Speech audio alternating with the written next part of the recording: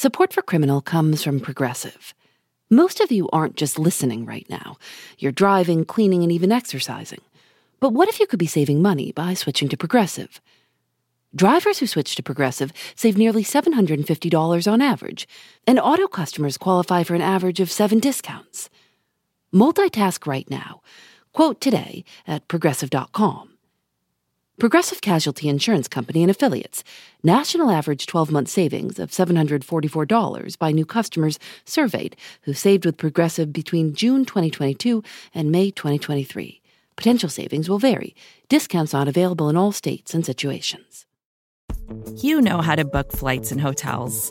All you're missing is a tool to help you plan that unbelievable travel experience. That's why you need Viator. Book guided tours, excursions, and more in one place. There are over 300,000 travel experiences to choose from, so you can find something for everyone. And Viator offers free cancellation and 24/7 customer support for worry-free travel. Download the Viator app now and use code Viator10 for 10% off your first booking in the app. Find travel experiences for you. Do more with Viator. Greetings to you all.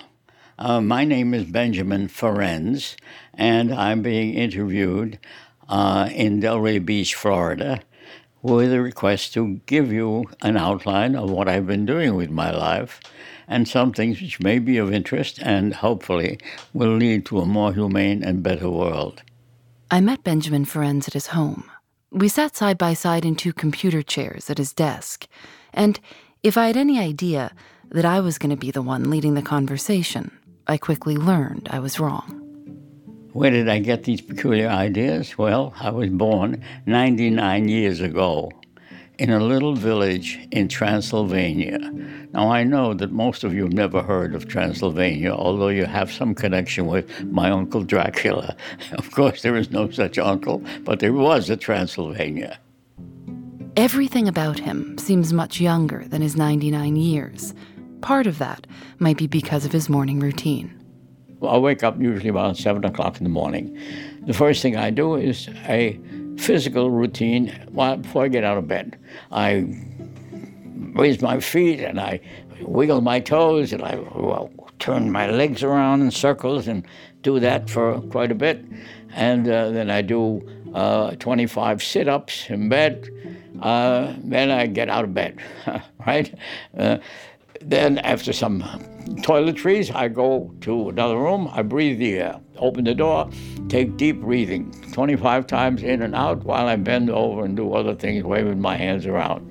Then I do the world famous 125 push-ups. And then, of course, I go swimming. I've never met anybody like him. He has a wild sense of humor that I wasn't expecting from someone who's had such a serious career. Benjamin Ferenz is the last surviving prosecutor of what's been called the largest murder trial in history, a trial with more than 1 million victims. I'm Phoebe Judge. This is Criminal.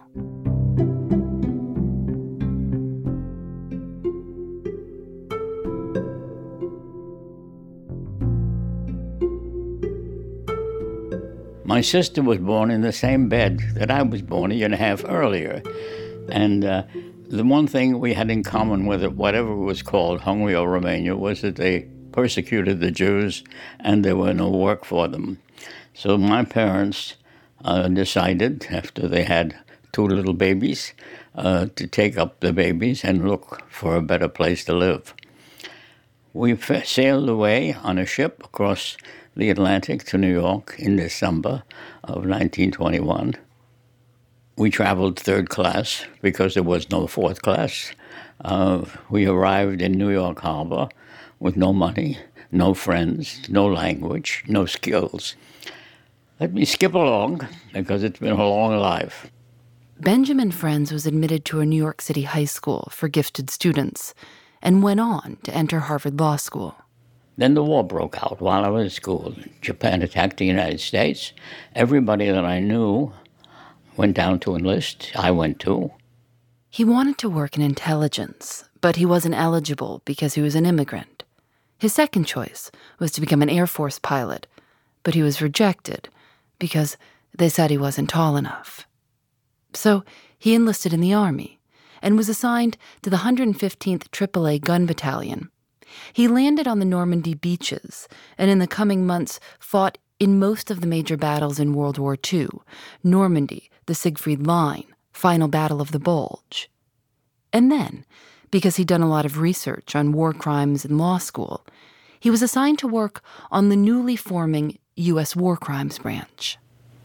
Will you explain to me what a war crime is? A war crime, technically, is simply a violation of the rules of warfare, which have been agreed to in a number of treaties, most of them signed in The Hague under sponsorship of the Swiss government. For example, we've had war crimes beginning since war began. The wars began with little David hitting Goliath in the head with a rock. Well, times have changed. When the Germans began dropping poison gas into the trenches in World War I, and they were dying a horrible death, the world came together with the first Hague Conventions saying some things you cannot do in a war. You cannot shoot your enemy in the back. You refuse to take prisoners. You cannot use poison gas. Trying to make war more humane. That is absurd, absolutely absurd. I can assure any of your listeners that when a war is on, the war crimes rules as laid down in the war are forgotten. Your problem is you kill the other guy before he kills you. Most of the cases he investigated involved German soldiers killing American prisoners. He says he sometimes had to dig up bodies of American pilots who'd been shot down and beaten to death. He would write a report describing the crime, listing suspects, and naming which laws of war had been violated. And then his assignment changed. We begin getting reports that there are people coming out of looks like work camps, and they're all dressed in something like pajamas. And they all look like they're dying. They're skinny. The first concentration camp Benjamin Ferencz was ordered to visit was one of the largest, Buchenwald. An estimated 56,000 prisoners were killed there before it was liberated in 1945. Concentration camps were being liberated one after another, and Benjamin Ferencz was assigned to get to them and collect as much evidence as possible, as quickly as possible. He was looking for official camp records, registries of who had been killed, and which German guards and officers had done the killing. How many camps did you actually go to take reports? There must have been about 10 camps. I didn't count them. I moved as fast as I could from one camp to another. Dachau, Buchenwald, Mauthausen, Flossenburg, Groß-Gerau, a whole series of camps. As fast as I could get, the front was moving forward rapidly, and I was following the front. I was getting reports from headquarters as to where the action was. And I would seize all the records in the camp. I would go to the camp commander, the German who was in charge, and the American who was in charge, and I'd say, I'm here on orders of the President of the United States, and I want 10 men immediately surround the Schreibstube, which is the office where the records are. Nobody goes in or out without my permission. And I'd seize then the record-keeping office where they kept records. The Germans, God bless them, are very careful. When they murder somebody, they keep a list. First, they want to know his name. They want to know how old he is, where he came from. And I had the Totenbücher. The Totenbücher were the death registries of how many people were killed.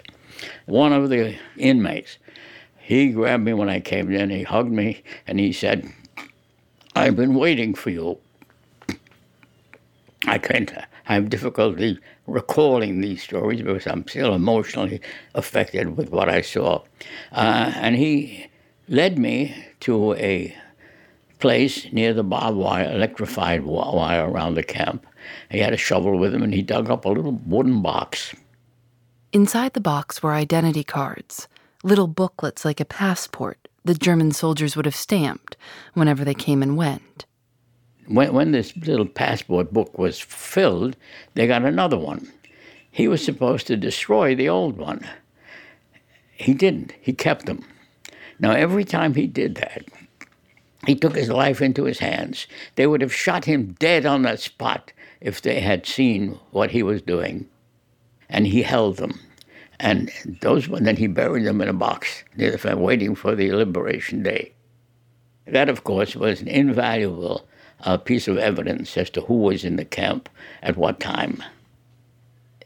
What were you thinking after seeing all the things that you had seen? I was not thinking. I shut off my brain. I said, this is not real. These are not human beings. These are victims here, and I can't stop and think that just get your job done, get the hell out of here. There was disease rampant, dysentery, diarrhea, rats, filth, and get out and write your report. And I wrote my reports, first chance I got, and with all the information, who was in the camp, who were the commanders, how many people were there. It was necessary. When he visited the Ebensee concentration camp in Austria, he described in a letter that prisoners were so frail, many were being carried like babies to a field hospital. He wrote, "No one who has not seen it can visualize the scene." The inmates caught one of the guards, and they beat him up. I was there when they caught him, when they beat him. They then took him to the crematorium and put him in, alive.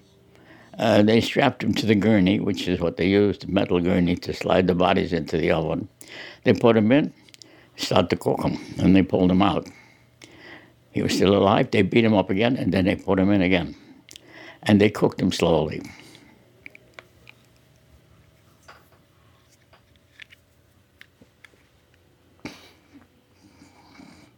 These were the prisoners who were killing the guards. Vengeance. That's an inevitable outcome. Did I try to stop it? I did not. Could I have stopped it? Probably not. Do I remember it? I do. What's the next question?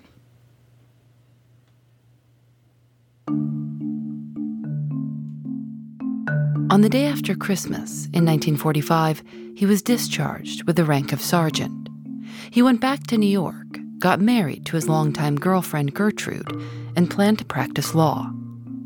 At the same time, a trial was beginning in Germany. Leaders of the Nazi Party were being prosecuted by an international military tribunal. The trial was taking place in a town called Nuremberg, at the Palace of Justice. This was the first Nuremberg trial. Nothing like it had ever been done before. It was controversial. The guilt of the defendants wasn't really in question, so some wondered about the trial's legitimacy. But the American chief prosecutor, Supreme Court Justice Robert Jackson, said it was important to create a detailed record of what had happened under Hitler's regime. He said that if a record was not made, quote, future generations would not believe how horrible the truth was. 12 more trials would follow, and Benjamin Ferencz was sent to Berlin to search Nazi offices and archives for evidence of crimes committed not only by Nazi leaders, but also doctors, lawyers, and businessmen. So we want to put the doctors on trial for medical experiments. We want to put the lawyers on for perverting the law. We want to put the SS on for mass murder. We want to put the foreign ministers on trial for trying to hoodwink the rest of the world. We want to explain how it was that a civilized country like Germany could allow these things to happen and to make them happen and to do the things which they did. Over the course of his research in Berlin, he identified another group he thought should be tried, the Einsatzgruppen. The word Einsatz means action. Gruppen is groups. And these action groups were assigned to kill without pity or remorse every single Jewish man, woman, or child they could lay their hands on, and to do the same with gypsies and anybody else who might be a suspected potential enemy of the Reich. And there were 3,000 men divided into groups A, B, C, and D. I came upon reports of these Einsatzgruppen, daily reports, top secret, sent from the front to Berlin, where they were consolidated, and sent out, and I had a distribution list of 99 people, who later said I didn't know anything about it. And they reported faithfully who was the commander in charge, how many Jews they killed, in which town. And I had a little adding machine. I added them up when I reached 1 million, over 1 million people murdered by these groups. I said, we have to put out a new trial. Benjamin Ferencz flew the records to Nuremberg and showed them to the chief prosecutor and asked for an additional trial. He said, no, we can't. The Pentagon has approved the budget. We cannot expect any additional trials because there's a lot of opposition to it as well. And all the lawyers are assigned. The other trials are already started. And I said, you cannot let these million murderers go. This is the biggest murder trial in history. You cannot just simply say because we run out of space or money, you can't let them go. And he said, well, can you do it in addition to your other work, supervising the search for documents? I said, sure. He said, okay, you're it. So I became the chief prosecutor of what later was known as the biggest murder trial in human history.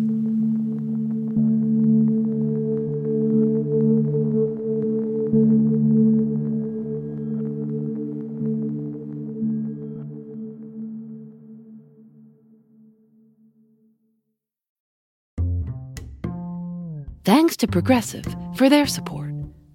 While you're listening to the show, maybe you're also doing something else. Driving, dishes, folding laundry. I listen when I go on walks. If you're not currently driving a car, you could also be getting an auto quote from Progressive Insurance. Save money right now from your phone. Drivers who switch to Progressive save nearly $750 on average. And auto customers qualify for an average of 7 discounts. Discounts for having multiple vehicles on your policy, being a homeowner, and more. Progressive will be with you 24/7, 365 days a year, so you're protected no matter what. You can get a quote for your car insurance at Progressive.com to join over the 28 million drivers who trust Progressive. Progressive Casualty Insurance Company and Affiliates. National average 12-month savings of $744 by new customers surveyed who saved with Progressive between June 2022 and May 2023. Potential savings will vary. Discounts not available in all states and situations.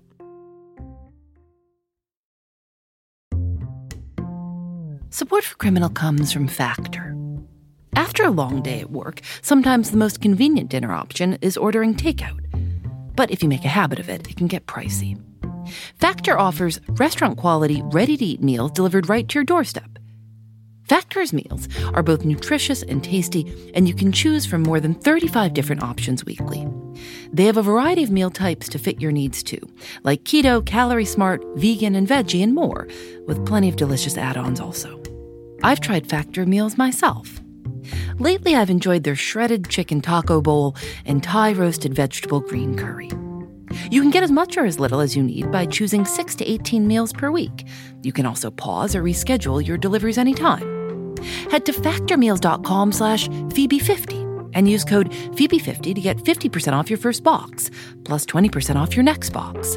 That's code Phoebe50 at factormeals.com/Phoebe50 to get 50% off your first box, plus 20% off your next box while your subscription is active. Benjamin Ferencz was assigned to be the chief prosecutor for the Einsatzgruppen case. He was only 27 years old, and he had never tried a case before. He says he'd never even been to court. There were 22 defendants, members of these special so-called action groups. I said, look, I don't want to talk to these defendants. I had researchers who spoke German refugees. I want you to go down and interrogate this guy. I want to know everything about him from the moment he was born. You get all the information back to me, but I didn't want to talk to any of them. I said, I'll see them in courtroom. And I didn't want to set up any human connection because I had picked the defendants, and I had picked them out of a list of 3,000. We had the roster. All of them were high-ranking. I had 6 generals, something like that, I don't remember the count, and I selected them. Why did you select those that were higher rank? Because responsibility begins at the top. It doesn't begin at the bottom. Lothar Findler. How do you plead to this indictment? Guilty or not guilty? Nicht schuldig. Walden? Nicht schuldig. Heinz Schubert. How do you plead, guilty or not guilty? Nicht schuldig. We are now ready to hear the presentation by the prosecution. Here's Benjamin Friends. This was the tragic fulfillment of a program of intolerance and arrogance.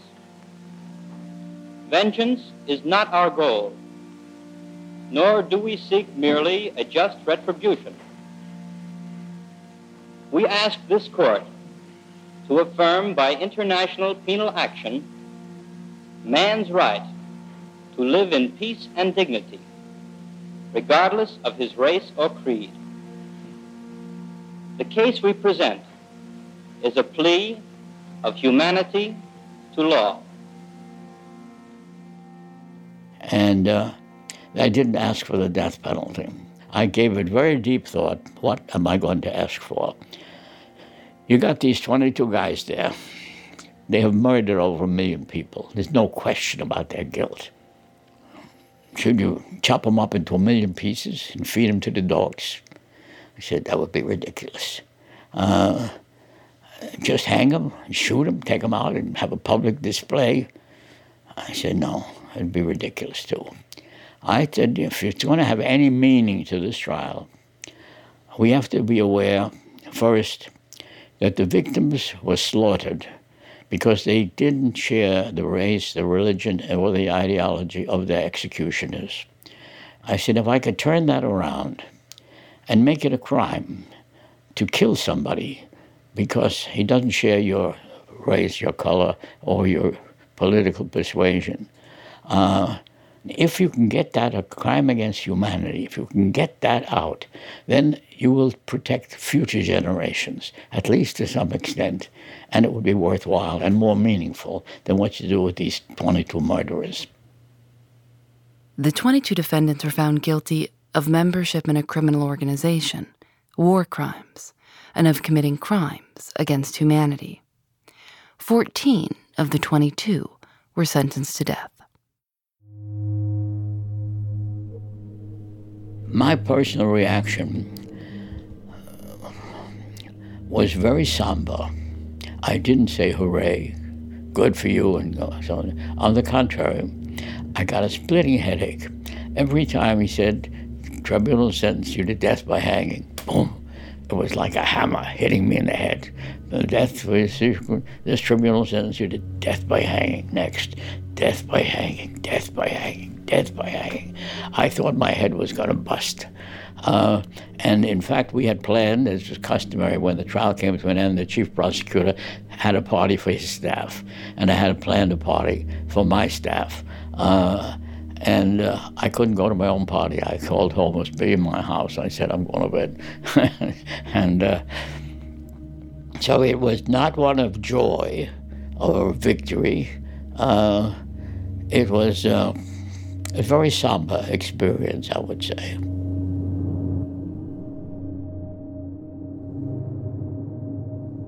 After the trial, he and his wife Gertrude stayed in Germany.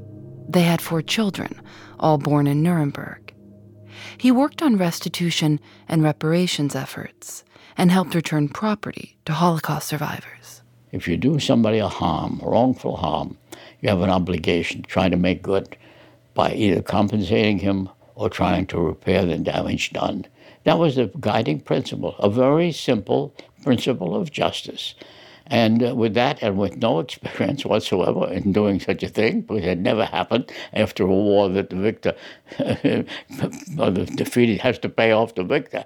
They had reparations which never worked, but individual compensation never had been tried before. And I said, we do it now. Then after that, of course, is after you stop the war, punish the criminals, set up compensation for the victims. The next step, the most important, prevent it from happening again. And that's what I've been doing ever since. In 1956, he returned to the United States with his family to begin a career in private law practice. And he started writing about international law and speaking about his experiences at Nuremberg. His ideas were instrumental in the development of the International Criminal Court at The Hague. He gave the closing statement in the court's first case against the Congolese warlord. He's still working today, at 99. I asked him about retirement, and he said he has no desire to play golf.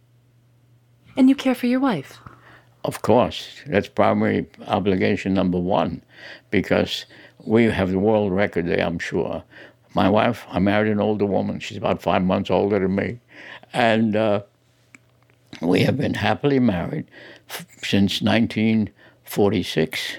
How many years is that? That's, I don't know. 72. It's 72 years. We never had a quarrel. That's pretty damn good. How is that possible? It's very possible. First of all, I'm not suggesting we didn't have differences of opinion, but we never raised our voice, we never shouted, we never pounded the table, because it's mutual respect and caring for each other. They have a funny word for it that I don't like, love. I don't like the word because you can love a piece of cheese, you can love the lovely day, I can love to go home, I love to finish this interview. And I say, if you say caring for somebody, that reflects better. And my wife now needs my care. It's take-home pay, It's just payback time. In 2016, Benjamin Ferencz quietly donated $1 million to the Holocaust Museum in Washington. The footpath next to the Peace Palace at The Hague was named after him.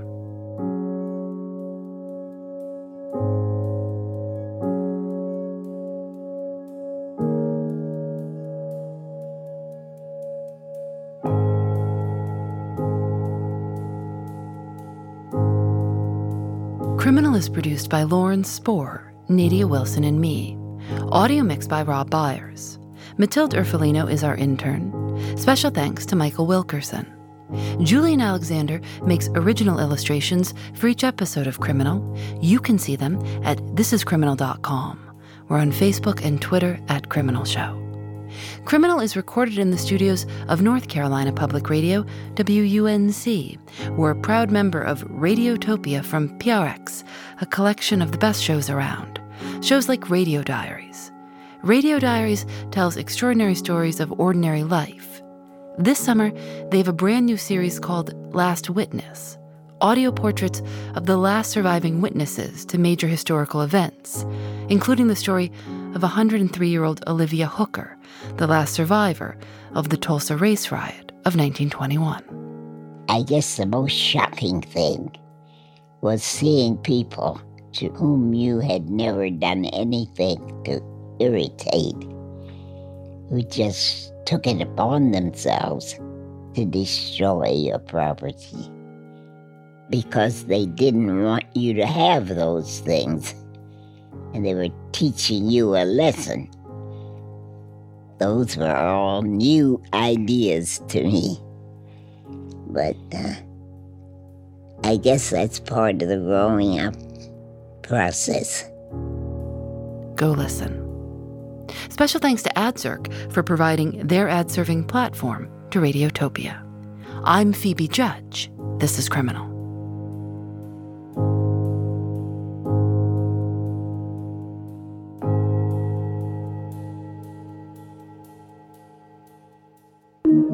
Radiotopia from PRX.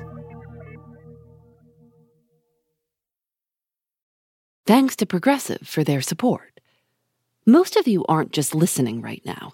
You're driving, cleaning, and even exercising. But what if you could be saving money by switching to Progressive? Drivers who switch to Progressive save nearly $750 on average, and auto customers qualify for an average of 7 discounts.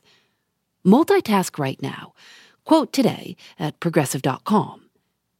Progressive Casualty Insurance Company and Affiliates. National average 12-month savings of $744 by new customers surveyed who saved with Progressive between June 2022 and May 2023. Potential savings will vary. Discounts not available in all states and situations.